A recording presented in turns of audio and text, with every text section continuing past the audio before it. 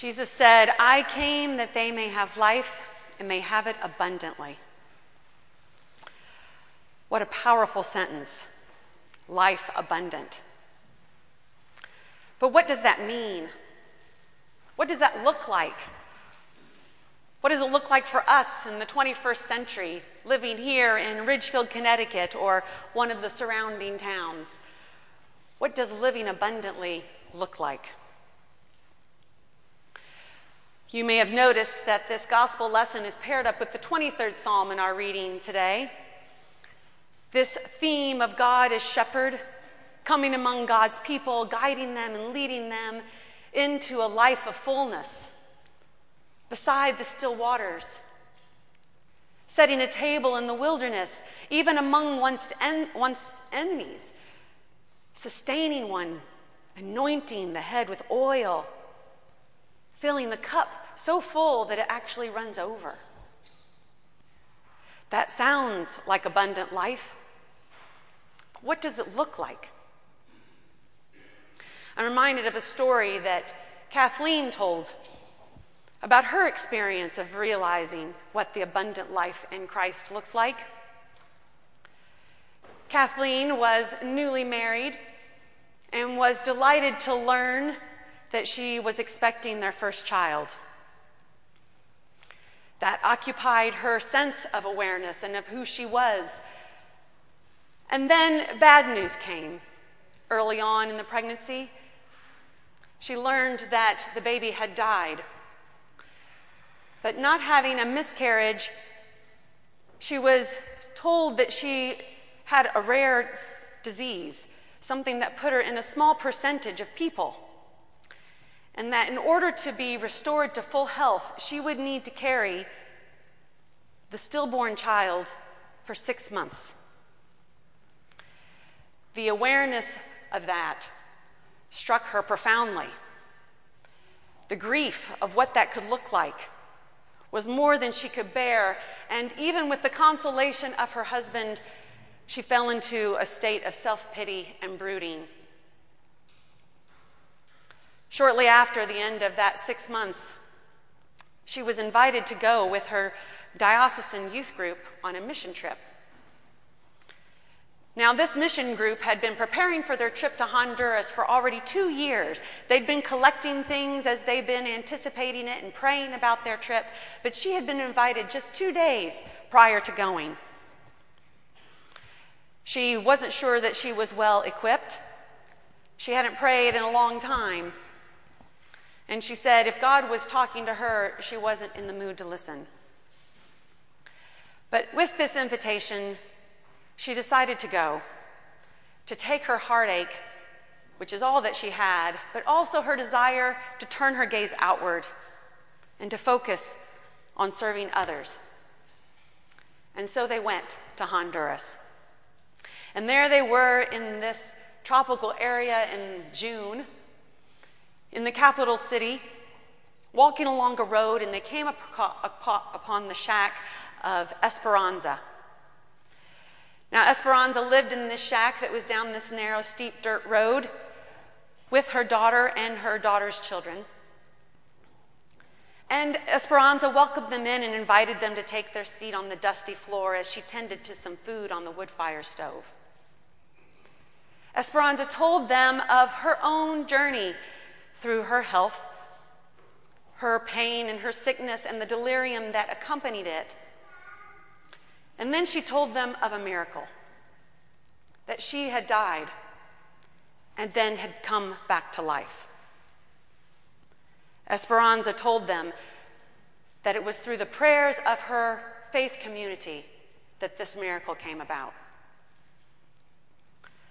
Esperanza went on to talk about her daughter who was standing in the doorway, witnessing this retelling again of God's miracle in her mother's life, nodding in affirmation of what had taken place. And Esperanza drew her guests' attention to her daughter and the tragedy that had befallen her. That while her daughter was out collecting wood, the walk that she had to take to collect that wood, she had been attacked and raped on that road, even while she herself was pregnant with her own daughter. Kathleen was overwhelmed by the suffering, the vulnerability that was inherent in their poverty. And so she offered to pray. She collected some words to offer in prayer, asking God to relieve them of their fear and their pain and their hunger. And as she concluded her prayer, Esperanza indicated that she would like to also pray. And she took her hands and she put them over her face. And she did this cry that Kathleen describes she will never forget. It seemed to come from the very base of who Esperanza was. But the words surprised Kathleen because Esperanza prayed thanksgiving. Thanksgiving. Thanksgiving to God for being there with them in the midst of it all. Maybe that's what life abundant looks like. That even in the midst of the pain and suffering of this world, we can know the consolation of God's love. Isn't that what Psalm 23 talks about? Having a table set in the midst of one's enemies, being fed and satisfied, having one's cup poured so fully that it overflows. Isn't that what abundance is? Perhaps it is. But what does that mean for us? We don't live the life of Esperanza. We don't know that kind of suffering. We don't know that poverty and all that comes with it. So does this scripture have anything to say to us? People who have high schoolers know that May is a busy time of year. Final grades are coming due. Finals are to be prepared for. Projects have to be turned in. Those who are in the upper grades of high school are faced with actions and decisions that will affect all the days of the rest of their lives. So it can be burdensome to consider. What is the task before us? What does God's abundant life look like for them? What would you say God's abundant life looks like for those that are burdened with achievement, with aspirations, with their own hopes and fears?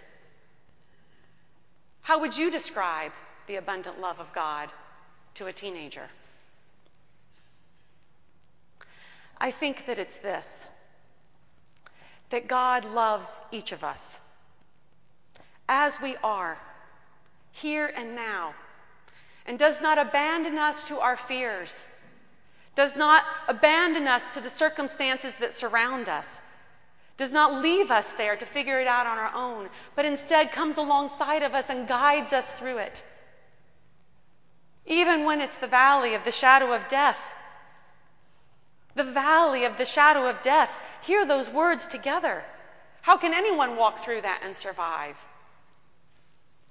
Yet Jesus reminds us of God's provisions for each of us. And we are invited to trust him and to believe in the promises he offers us here and now. How is it that we come and sit in the midst of God to hear God's love for us as we are in our own humanity?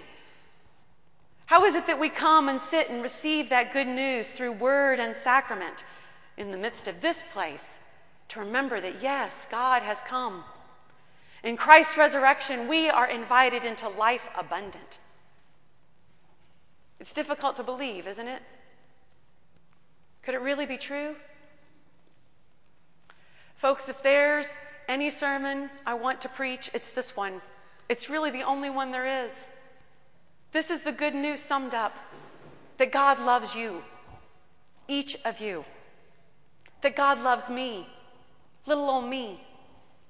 God loves us as we are, not as God or you imagine yourself to be, not as you know in your weakness you are.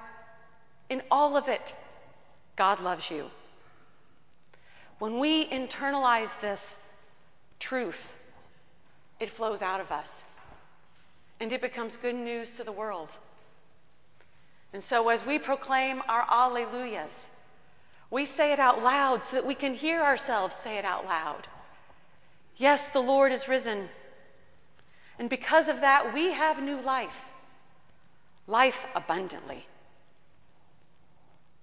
Amen.